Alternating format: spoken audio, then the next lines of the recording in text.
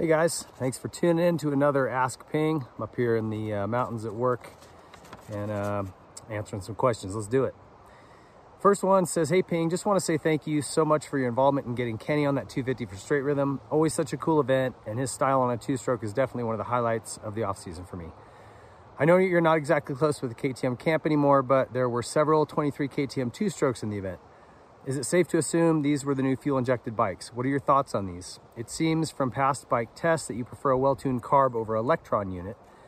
Do you think the feel of the FI will be the same, or will it be the leap forward it was for the four-strokes? Will this drive up cost too much or add too much risk of failure to be worth it? Very curious to hear your thoughts on this move for the two-stroke. As always, thanks for the content. Keep it coming. Jonathan in Tennessee. So first of all, thanks for the letter, Jonathan. My issues are only with the media crew. It has nothing to do with the race team. Ian and the boys over there are awesome. I've got a good relationship with them. And in fact, I did chat with Ian, who came to the States with Greg Albertine when he came over here from the GPs. They were buddies as kids. Ian was his mechanic during his World Championship runs and his mechanic the whole time he was here racing in the States. He went with Roger to Suzuki, helped build that program, and then came over to KTM. Ian Harrison is very, very dialed in when it comes to technical things. And I was chatting with him about that fuel-injected bikes. I think Plessinger was not on one, but Cooper and Marv were, or something like that. 2 out of the 3 were fuel-injected bikes. And he said the thing that they were finding, a lot like when the four-strokes first went to him. You remember, you know, there was like kind of an abrupt throttle feeling initially when you'd roll it on, and they were very linear, not a lot of excitement to them. Not a lot of over rev, and that's the same issue they're having on this two-stroke. Just because it's so new, it's going to take some time for them to work on the mapping and get that feel right. So he said, the guys were all complaining that, hey, it just doesn't rev. It gets to whatever the RPM is up top and it just goes flat. Great throttle response and that kind of stuff, but that character that you want, like in a two-stroke that's jetted just right, like if you listen to Kenny's bike, that thing would just keep climbing. So in the whoops, or if you're kind of revving out off the face of a jump, he doesn't run out of power. They're not quite there yet with that, but he said that it's super complicated, that, you know, you're having to deal with exhaust temperature and crankcase pressure and all of these different things. There's so many sensors, it's very complex. And just figuring out the mapping, it's tough. It's going to take a little time, but he says they are working on it. They actually made a lot of progress this week, or the week prior to the straight rhythm event. And I said, well, is anybody at KTM, either in Europe or here, really working on it there? Are they going to focus on this? And he goes, well, the things that we did this week, we're going to give them a good direction to go, and they're going to continue to develop it. So I guess at the end of the day, we'll see. Certainly, anytime you add that much technology, cost is going to go up. For, like, I would say off-road purposes, this is great, right? Because you can go up in elevation where it gets colder or whatever, and you don't have to worry about your jetting changing. On a current two-stroke, that becomes a problem. You'll start running really crappy the higher you go. So I think there's good things to it. I don't know if motocross is the right application, but we'll see. And I do prefer the feel of a carb over electron.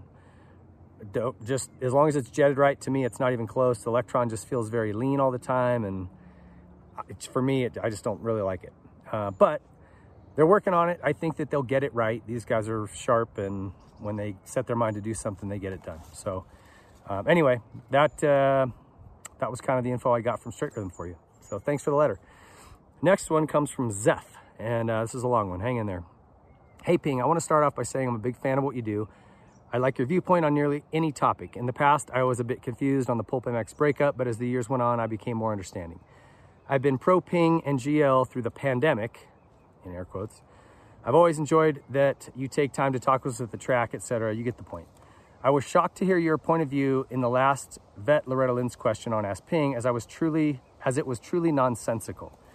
This vet question about Loretta Lynn's has 9 lives and just doesn't end. I could think of 20 more things to bitch about with DC or AMA truly.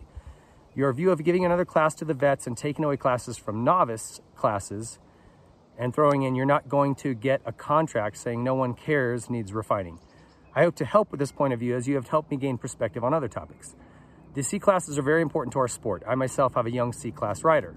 While we get some help from the industry, we also purchase large amounts of parts and equipment. I personally have bought my son 3 KX250s this year. When we race, these classes are typically the largest anywhere you go. They fund much of what is local and amateur racing events. This class is the feeder, along with the Super Mini and 125, to the B class. Many of the 21 C class were able to qualify for B at Loretta's this year. Newsflash, none of the vet class will feed up into the B class, let alone the pro ranks. I repeat, none. There will be many C class riders that advance into higher forms of racing, contract or not, even if no one cares. I have no stake in what vet classes race. Clearly you have no vested interest in C, but I can tell you it is probably the most important class of our sport. Without novice class racing, I would argue most of the local and amateur national races wouldn't be financially feasible. A few weeks back, I started writing to you and couldn't find the words about my son, Jack Carrig. I was thinking I would reach out to you because Jack worked for Dirt Rider back in the Chris Dennison days.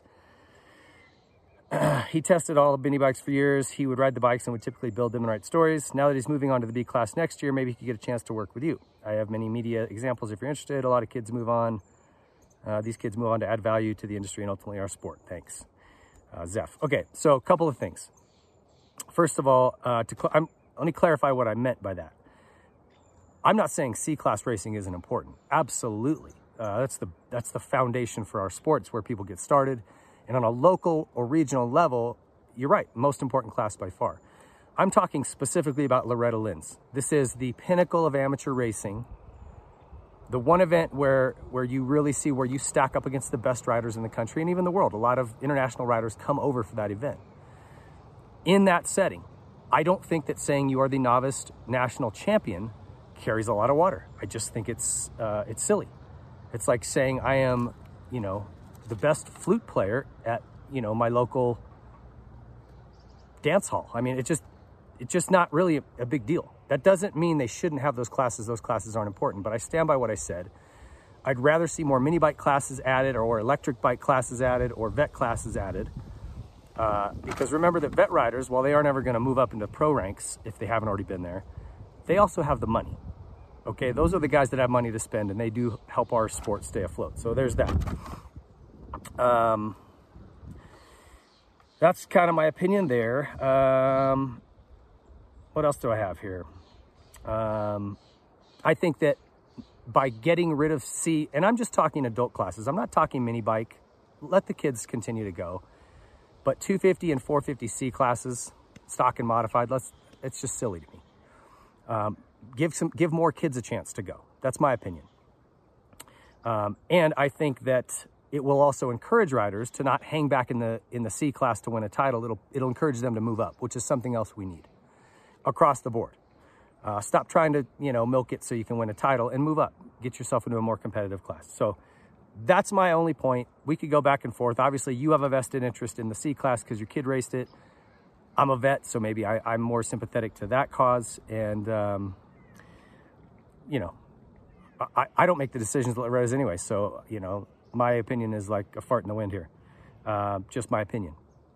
And as far as your son goes, we are looking for test riders. Absolutely. Please reach out to me and send me something with some info on your boy. And let's see if we can get him testing some bikes for us and part of the Whiskey Throttle Media family. We appreciate it. And we are looking for interns. We're looking for folks to help with content. So if you're somebody that's looking in that market to get into media, please reach out to me. You can get me at admin@whiskeythrottlemedia.com and I will respond.